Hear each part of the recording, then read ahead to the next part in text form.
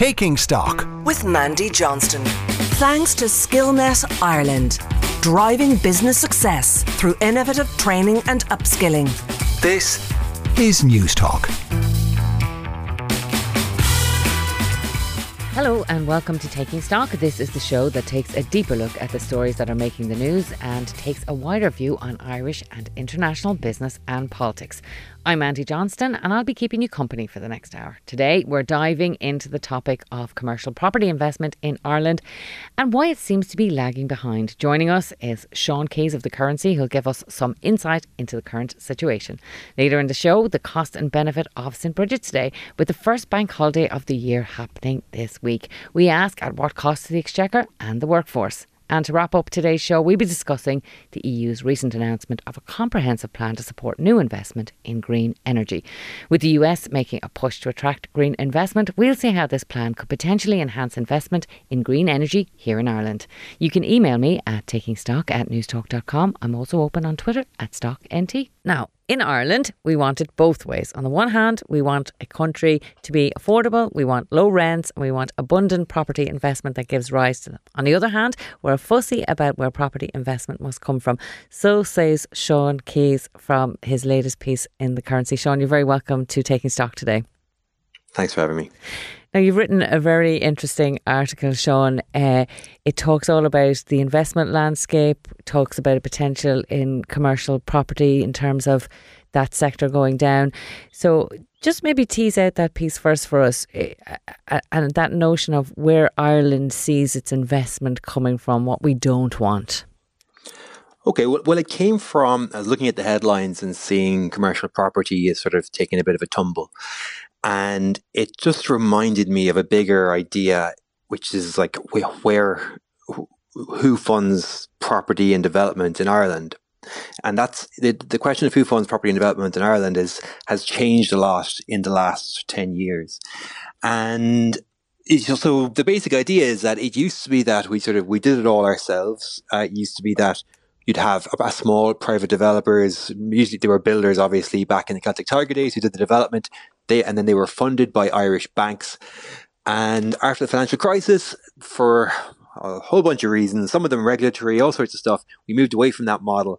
And we sort of set up a model with IRFs and REITs and international investors. And international investors took over as the main funders of property development in Ireland. And that's sort of the way it's happening, the way it has been happening. But the people aren't very happy about that. There's obviously, this idea of vulture funds has really kind of grabbed a hold of the Irish kind of consciousness, and then cuckoo funds are the successor to it. And there's an idea out there that foreign investors are in some way bad and we should not want them in our country. And that's the work that the investment should happen in a different way. And I'm making the case that, actually foreign investment in property is good. And one example is when commercial property takes a tumble, Irish investors aren't the ones who are on the hook for it. Yeah, like even the terminology and the names that they're often given, vulture funds and cuckoo funds, it's very, it's very negative. And what's the gripe, Sean? The gripe is that we're giving away our country assets to foreigners on the cheap. Is that essentially the charge? Oh, I'm putting myself in the shoes of the opponents of this, but I guess, look, it's part of it is the kind of cultural feeling of, this is our land, it's our country, and we should own the land. It's sort of like the definition of a country is the land underneath it. And if you don't own the land, all of it, then you're not really a country or something like that. Yeah. And this is me putting myself in the shoes of other people. People might say I'm being unfair to their position, but I don't know. I'm doing my best here. That's how I think that people think about it. And maybe people feel that, foreign investors are sort of rapacious and profit hungry, and that they will, once profits aren't there, that they will move on to the next thing or something like that. Anyway, so that's the view, I think. Yeah, and if our funding isn't going to come from foreign investors, what's the alternative? Where else could Ireland get funding for building at scale? Okay, so there's a few options. So option one, as we said, is the banks. They used to do it, but they can't do it anymore. They're not allowed. Their regulator, the ECB, basically won't let them do it because it's too risky. So they're off the table. You could have you could have, in theory, you could have specialized investors that aren't foreign, like just Irish investors funding it. But there's a couple of problems with it. One is that if you look at, we're not very enthusiastic about that in practice. If you look at Irish pension assets, only something like 2.1% I found were held in property investment funds, and all the rest were in stocks and bonds and things. Whereas, again, against the global average of pensions, that would have something like 8.9% in property and investment funds. So in terms of our pension assets, we're not really using them to fund it. And another point about Irish... Why is that, Sean? Why is it not a good punt for Irish investors?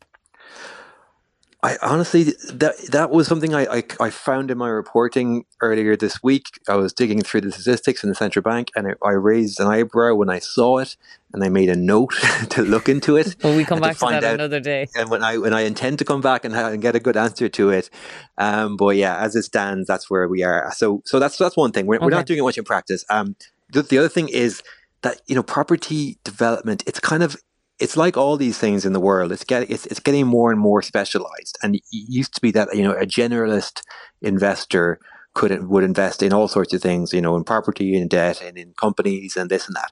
And the way the world has gone, you have very large, very international, very specialized investors who specialize in some narrow thing, and they do that. And they fund that all over the world. So that's the other point, that it's a question of specialism. And that's why our Irish investors maybe aren't the best to do it, because they're not going to be that specialized. The other options, apart from, say, banks, Irish investors, are the state. Mm-hmm. The state could just do it all, or the state could take the lead in certain socially important ones, at least. And obviously, there's a big debate over that, and there's certain strong calls for the state to take a more active role. That's fine as it goes, but I think the point is that there's we saw these. There's for the Irish Times today, there was a report had leaked showing that the official housing targets are off by almost 50%. They're actually almost 50% smaller than they need to be. Basically, the need for investment in housing is much greater than even what we thought.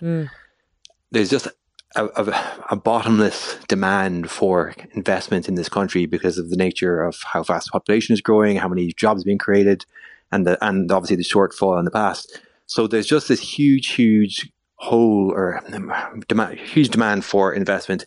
If you want the state to just take the lead and do it all, you end up gobbling up a huge slice of the national budget. So then it's like a question of, what do you deprioritize something else? Do you increase taxes very significantly? The spending would be something in the order of roughly 10-15% of the national budget. So that's what you'd be looking at. So yeah, the state could do it, but it would be a big shock to our tax and spending system. Yeah, and you'd have to question if the international investment is there. Is this a good use of taxpayers' money? And do we even have the expertise that we need to actually deliver these really complex and very expensive housing and commercial offering developments, when there's investors maybe out there who have all that knowledge and wealth of knowledge to do it? What about the way things are kind of turning at the moment in relation to international investors? Because now they're kind of getting criticised for not doing enough, that they're pausing work on projects, and why aren't they doing more? Are you getting a sense of that? Well, yeah, I mean, you take the temperature in social media, and that's the line that you hear quite a lot now. And I was on a podcast with someone, and they were making that same point, that it's a legitimate point, actually, that you really don't want the investment in important projects to be really volatile. Like, you'd like it to be really smooth. And what we have is this sort of volatile international macro background where interest rates are going up, and that sort of calls into question marginal projects. And that's the situation. Interest rates have gone up for property investors. That's bad, because it means the property investors do well when interest rates are really low.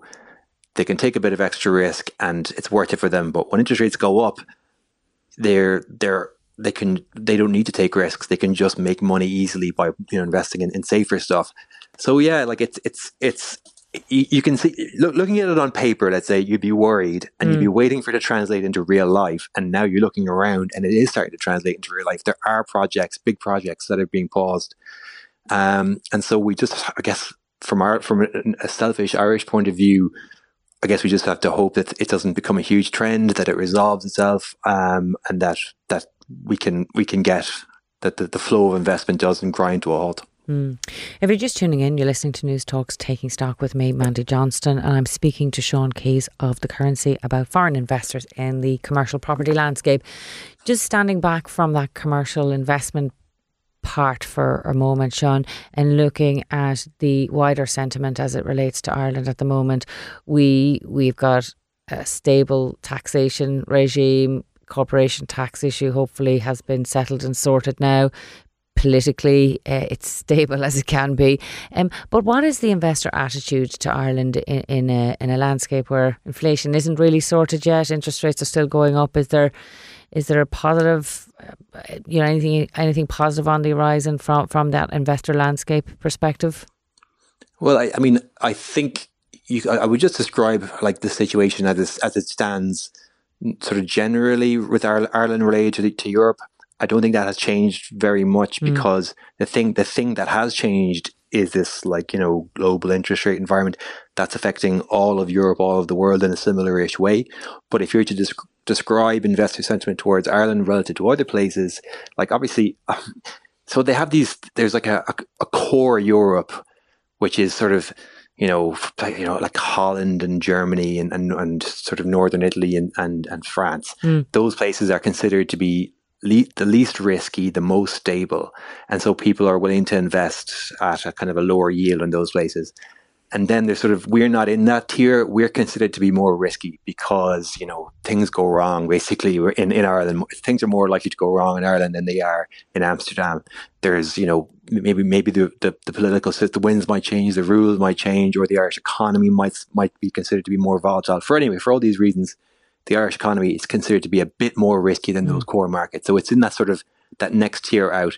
But I think over the last 5-10 years, the trend had been that investors were getting more and more confident in Ireland, and investors had been seeing Ireland as becoming closer and closer to this core Europe investable kind of model. And I was talking to somebody in IBEC last week about the peace dividend and what that had brought to Ireland. And actually, sometimes we forget the anniversary of the Good Friday Agreement is coming up this year. And actually, that has actually contributed a lot to the stability of Ireland and how we're viewed as a landscape, the All-Ireland economy. Have you kind of seen this over the years, kind of where people kind of factor in the peace dividend here? In the south, probably not, to be honest. I haven't noticed that, but I'm sure it's definitely the case in the north. I mean, house prices in places like I know Derry is a city I know well, and house prices have grown there quite a lot from quite a low base. I guess obviously because of that peace dividend. But yeah, the real dividend is sort of in this island is yet to come if we were to really fully integrate an all Ireland economy, and that would be transformative for the south if it were ever to happen. But obviously that's kind of pie in the sky stuff. Well, there's a road to go on that for sure, and we'll watch the protocol developments with interest. But Sean, thank you very much for taking the time to join with us today and take us through that. That was Sean Keys of The Currency. Thanks very much. You're listening to Taking Stock on News Talk. I'm Mandy Johnston, and next up today, can we afford an extra bank holiday?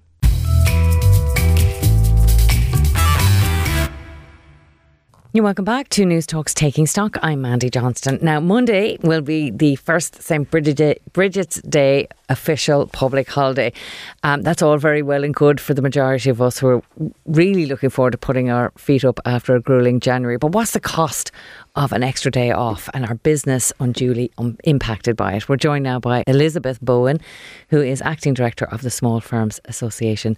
Elizabeth, you're very welcome to Taking Stock. Thank you very much. Now, first, kick us off. What's the difference between a bank holiday and a public holiday? So a bank holiday would be days when traditionally financial institutions were closed. So that would be Christmas Eve and Good Friday. We know that the banks are closed. However, what we have in Ireland is we have public holidays. And what Monday, the 6th of February is going to be is our 10th public holiday. Okay, and we have 10 of them now. So where does that put us in an EU context? Do we have more than them, less than the EU average? How does that figure? Yes, this new 10th holiday is going to bring us up into that EU standard. And I suppose, firstly, the Small Firms Association, we understand what motivated, the introduction of this 10th holiday, and that very much was driven out of COVID and our want to have better, employee well-being. And I suppose it's also worth acknowledging that this is going to be our first public holiday named after a woman. Oh, that is significant, and we've seen a lot of celebrations of that, which is very welcome. So broadly speaking, the Small Firms Association, do you as a representative group welcome this? Like I said, we understand the motivation and why it has been introduced. However, there is a cost with public holidays, and I think that's something that we really need to understand. So for small firms, for the Small Firms Association, our members would be the smallest employers. So they have less than 50. There's a real cost burden for those. And the reason why it is a cost burden is that if you think about it, there's a payroll cost, there's a loss of revenue, and obviously there's additional administration costs. So that burden would be, are you going to stay open? If you are staying open, who are you putting on the roster? Who you're taking off the roster? Additional planning around that. And most importantly, you need to be updating contracts and staff policies to add this 10th holiday into those. Yeah, and let's just talk about the cost implications first of all. Replying to a parliamentary question from Sinn Féin's Louise O'Reilly, the cost to the Exchequer, the new bank holiday will yield. Leo Varadkar said that an additional public holiday may impact in terms of cost to the Exchequer broadly in lower tax receipts due to the associated reduction in economic activity. And you're saying that that is the case, like some businesses then will not open because of that.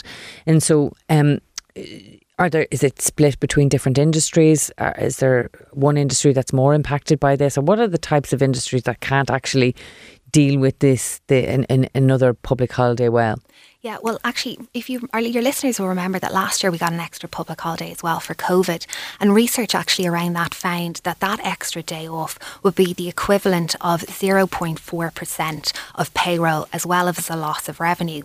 And like you said, some businesses, big, large businesses, they're really going to be able to take on that cost because they're profitable. But we have to be conscious of small firms. And when we talk and remember over the last 2 years, our small firms in retail and in food services, in business districts and in town centres, they've really struggled to get footfall back. So for those businesses, closing on Monday, a decision to close on Monday is going to be a loss of revenue for them over which has been a very difficult trading time.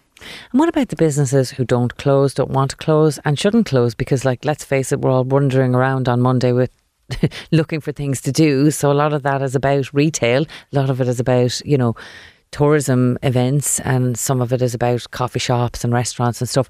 So if you don't get afforded the public holiday by your employer, what do you get instead? Yes, well, obviously there is legislation around all of our public holidays and annual leave. And actually, it's funny that public holidays and the administration of annual leave is probably the number one query that the Small Firm Association HR hotline gets. And that's because, like I said, it's a lot of planning and a lot of administration burden goes around it. So, those considerations that a small firm has to think about, and what the legislation means, it's very much looking at the decisions about, are you going to close? Are you going to roster?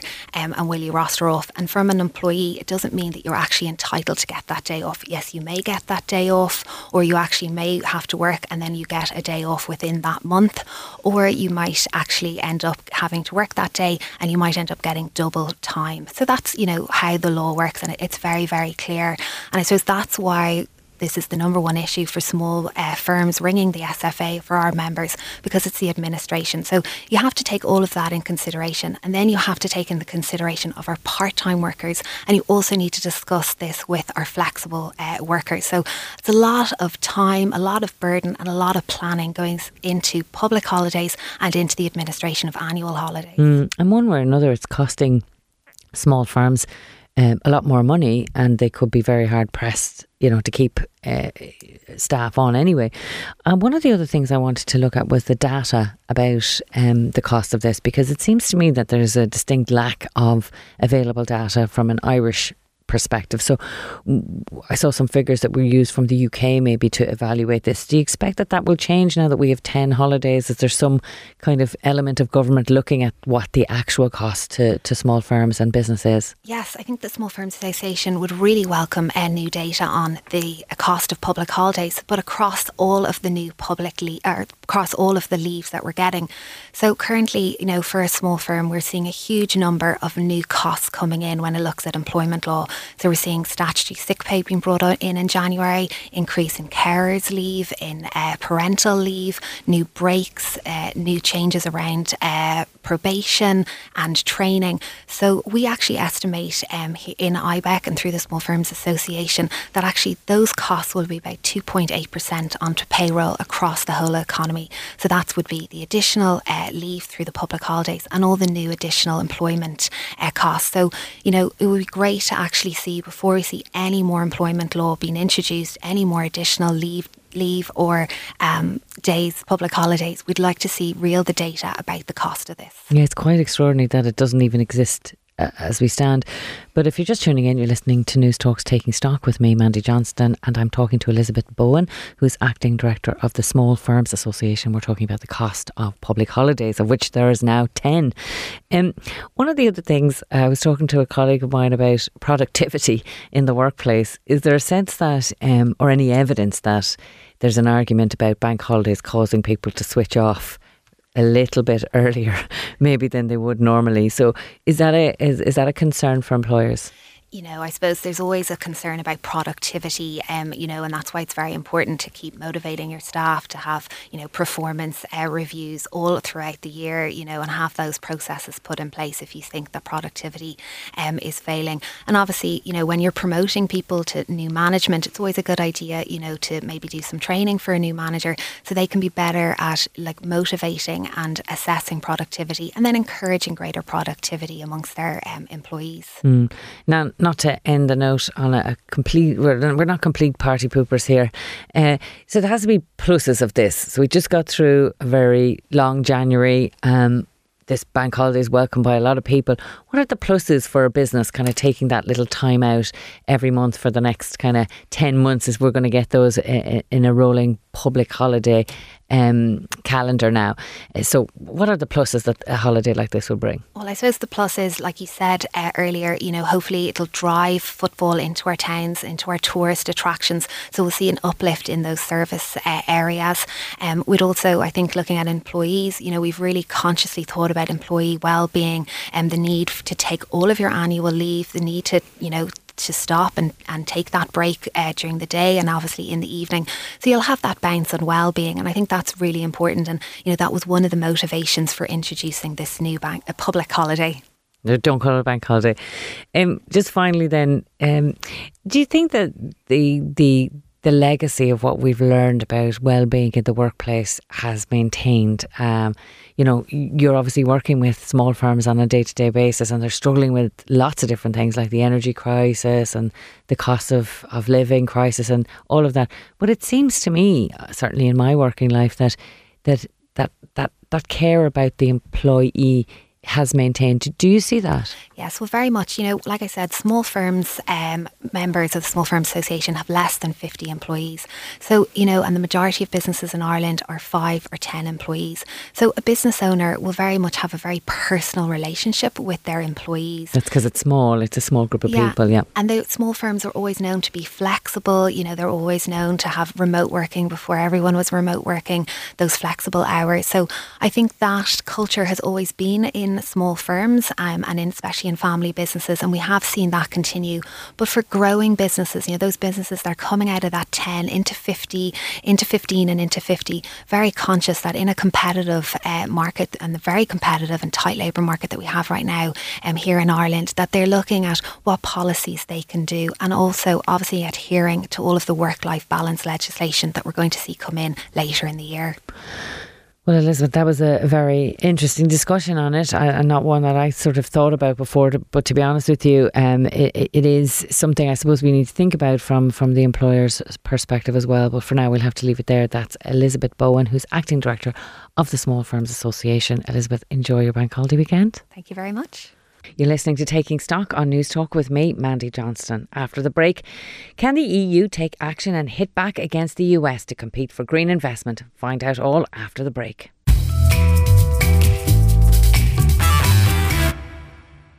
You're welcome back to Taking Stock here on News Talk. I'm Mandy Johnston. Now, the race against climate change has got a lot of media attention in recent years, and the fight to attract green investment is certainly on.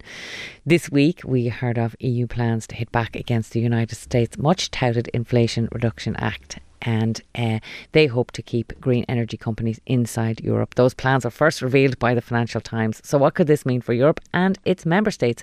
I'm delighted to be joined again now by Javier Espinosa, who's the EU correspondent for the Financial Times. Javier, thank you very much for joining us today. Thanks for your time. Now let's start with the US, Javier. Just take us back to their idea to promote and attract green investment into the US.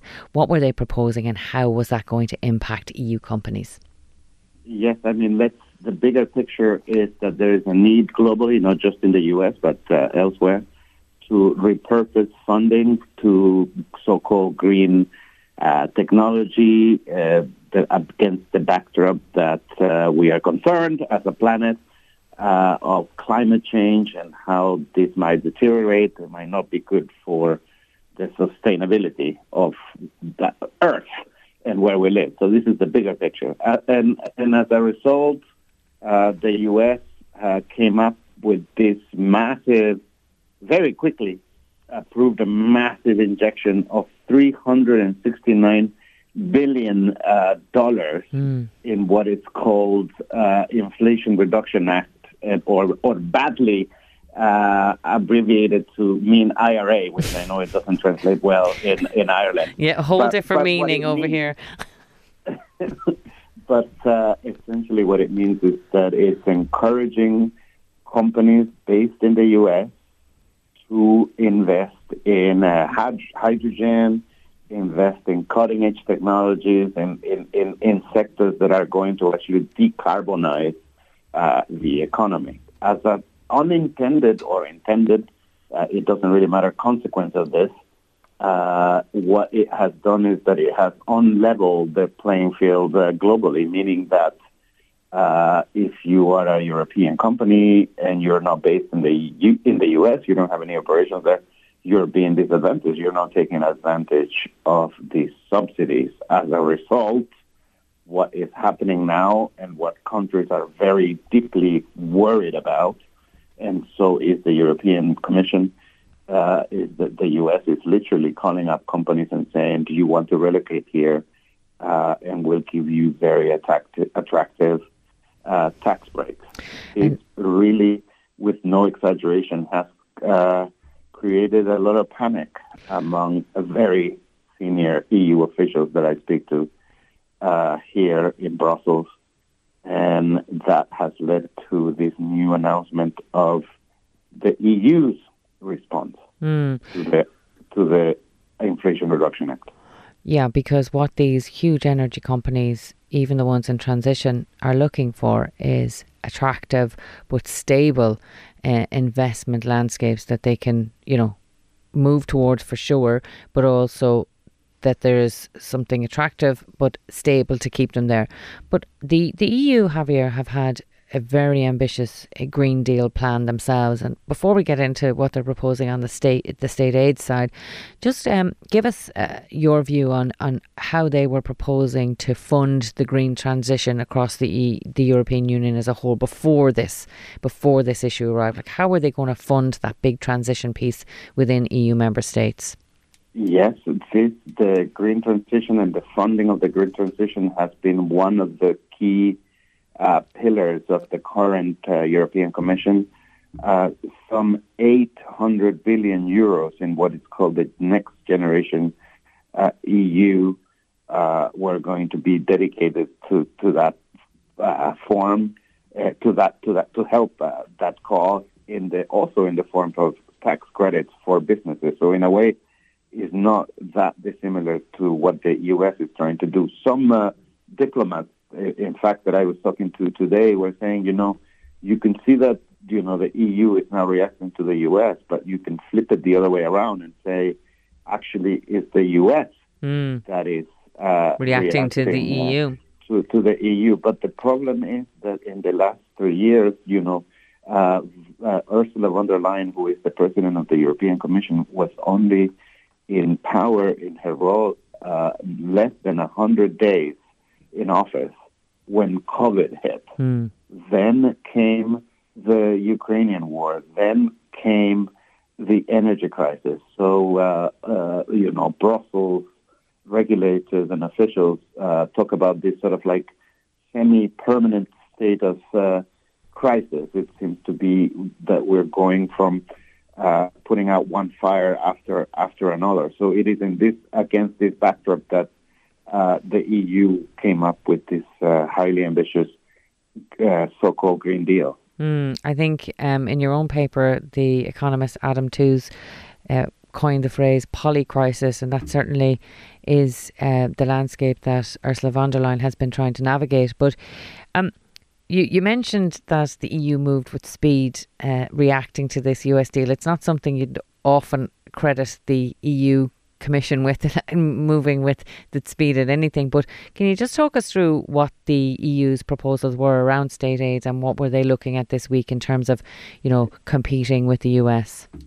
Yes, they are moving at actually two different speeds. One is the immediate one because they realize that they have to do something. The Inflation Reduction Act has kicked off, has started to be applied from last month. So, it's really a race against time. That the EU sort of like woke up to this last summer. And so what they have started looking since then is like, what can we do that we already have in an arsenal to help companies? One complaint from businesses, including Irish businesses, is that it takes a long time, longer than in the U.S., to access these funds. So one of the key sort of actions that the EU is taking is to make it easier to have simplified procedures for businesses so that they can access the funds quicker. Also, I mentioned earlier in our conversation this 800 billion euro fund. The president of the Commission yesterday talked about 250 billion or so from existing funds that are available right now to be invested today to be redeployed from, maybe money that countries had anticipated they were going to use to tackle the energy crisis. Energy prices are coming down, albeit slowly, but they are. COVID as well. The COVID funds are completely shot already. There's no more money available to use for that cause. So what she's saying, let's use the money that we have today, redeploy it, use it now, and make it faster for businesses to get to. So we talk about speed. This is one fast way that the Commission is trying to act. Some critics say it's just rehashing. It's almost like putting a lipstick on a pig. I think like there's not new money, right? It's just really... it's just repackaging it up. Tweaking the edges, right? And make it seem like something bigger when it's actually not the case. Secondly, and this is more medium to long term, the Commission has proposed a so-called sovereignty fund. So this would be money made available to countries, new money, and this is the problem. One thing that the Commission doesn't have a lot of these days is extra funding. And so this has really reignited a massive fight or bickering among member states because the smaller countries, including Denmark or Spain, are often look with jealousy at countries, two specifically, actually, and there's only two, Germany and France, because, of course, any relaxation, any further increase of funds would benefit the larger economies. And so they are worried that this will further undermine the core of what the European Union is supposed to be about, which is a single market where everybody benefits equally. Yeah, and not disproportionate. No, an age-old row about power and proportionality in the EU. You're listening to News Talks Taking Stock with me, Mandy Johnston, and I'm joined by Javier Espinosa, who's the EU correspondent for the Financial Times. Javier, what specific industries are likely to benefit from these state aid rules that are being introduced by the EU Commission? We are still in the early stages because the EU is debating asking member states to come up with areas where they see, that help could come up. But, you can think about, anything that is not old industry. So you can talk about and think about clean energy technologies, anything that is not CO2 emitting, but it's still too early to say which of all this sort of short list of industries is going to make it. Next week, February 8th and 9th, the 27 members of the European Union are going to meet in Brussels, and they will be hashing out, figuring out which industries will make it. One idea is this idea of matching. So essentially, they would look at the list of the sectors that the Inflation Reduction Act has selected, and they will say, okay, every time, and not only that, but they talk about third countries. So in every time that another country gives subsidies to a sector, then they will match whatever that subsidy is happening in the EU. Now, they continue to talk about, we're not in a subsidies race. But as I hear from diplomats and officials here, we are effectively in a subsidies race. We are talking about this idea of matching. One diplomat that I talked to today said that they thought this was a really dangerous road, that it showed a lack of confidence on what the EU thought it was permissible, and that it doesn't really send a very strong signal to the world. And tell me, Javier, are there any other ways that these proposals could be challenged in terms of state aid rules for member states? That competition piece between individual member states. Is this going to be subject to a lot of challenges by them? Yes, especially from the smaller countries, because they are concerned that we're just going to from one crisis to another, that every time that there's a relaxation of the state aid rules, the countries that benefit the most are this, wealthy economies. They are worried that, Europe is constantly trying to catch up. And, it just shows that also this reliance that Europe has. Of course, again, another source that I was speaking to today was saying, this really shows that Europe, despite the fact that it talks the big talk, is not really fully autonomous with just EU money. The biggest challenge here is not what we do to the law or what people think or not should be done. It's just the lack of funds to perhaps reach the ambitions that officials have. Yeah, and particularly when you come to the energy sector, a huge amount of investment is required, not least towards that transition endeavour. You alluded to this earlier, Javier. There's obviously a huge political will to drive green energy, not just in the US, but obviously in Europe. Many companies, though, who you talk to complain vehemently about how hard it is to get those projects up and running. The investment is one side of it, but obviously the regulatory frameworks that either don't exist or are too hard to get through in Ireland have a huge cause for concern about us in terms of meeting our targets. Is that matched across the EU, or are we an outlier? No, I think it's very fair to say that Ireland and Irish businesses resonate the fact that, on the one hand, we have this big rhetoric, this big ambition, this huge political statement from Brussels saying we need to have this new act, net zero, clean tech, etc. Yet, at the same time, we keep coming back to the fact that there are not enough resources to do it. And not only that, but if you look at other countries, namely China, for example, they are already way ahead in some of these technologies, like batteries.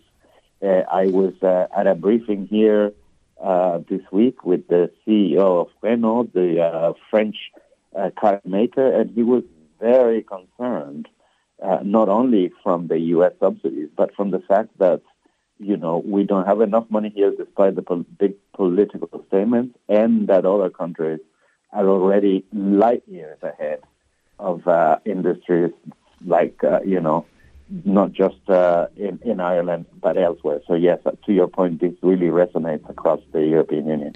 Yeah, and that's an interesting point, just taking it out beyond the European Union. I had a discussion this week with somebody about electric vehicles, the notion that a lot of the batteries and minerals that are required to make the new ones exist in China and nowhere else, and that's causing a huge delay in getting the amount of vehicles that people need to meet these targets. So there's a wider geopolitical issue here, isn't there, about the development and onboarding of lower emissions energy sources. And this wider geopolitical conversation also dates back to the early days of the pandemic crisis, where we realized as a continent that we are heavily dependent on other jurisdictions when it comes to securing some key raw materials. Like, you talk about electric vehicles and China securing battery metals on a global stage, but we also have, the concern about chips and how difficult it became to secure them. Some chief executives that I speak to say that they are less worried about it in the immediate term, but that it doesn't take too much, as we saw during the recent crises, that to unbalance this dynamic and to show again that we're so heavily reliant on third countries. The EU has come up with its own sort of ideas and acts to see how we can start, manufacturing more things, more materials, relying on things more locally that are locally sourced.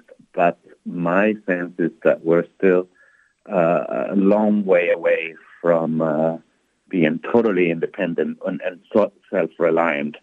And finally, Javier, if I may, we're approaching the anniversary of the invasion of Ukraine by Russia, and that has led us down to a new understanding of how vulnerable the entire European continent is when it comes to energy security, particularly the stranglehold that Vladimir Putin has over the gas supply all across Europe. You've been covering Europe now throughout the pandemic and into this.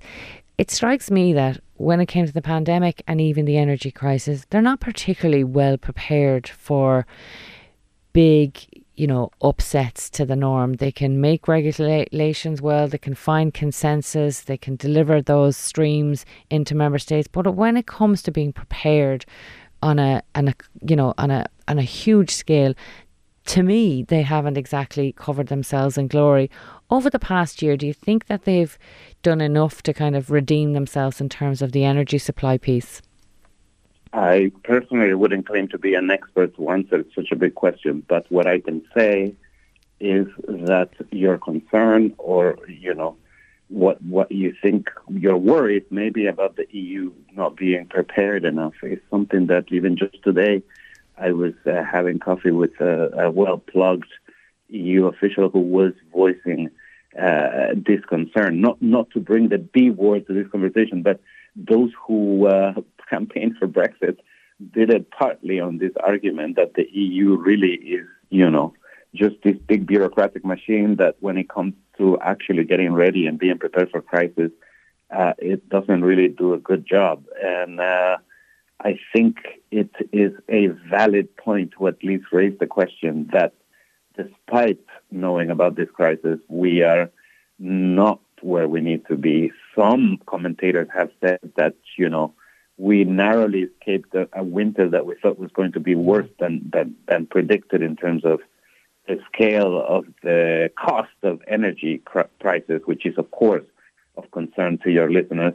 And some even think that next winter, the one coming, is going to be even worse or crunch time. So, yes, some food for thought there in terms of how the European Commission, which it's closer to the end of its current mandate than not, what is it that they will do to cope with this and future crisis?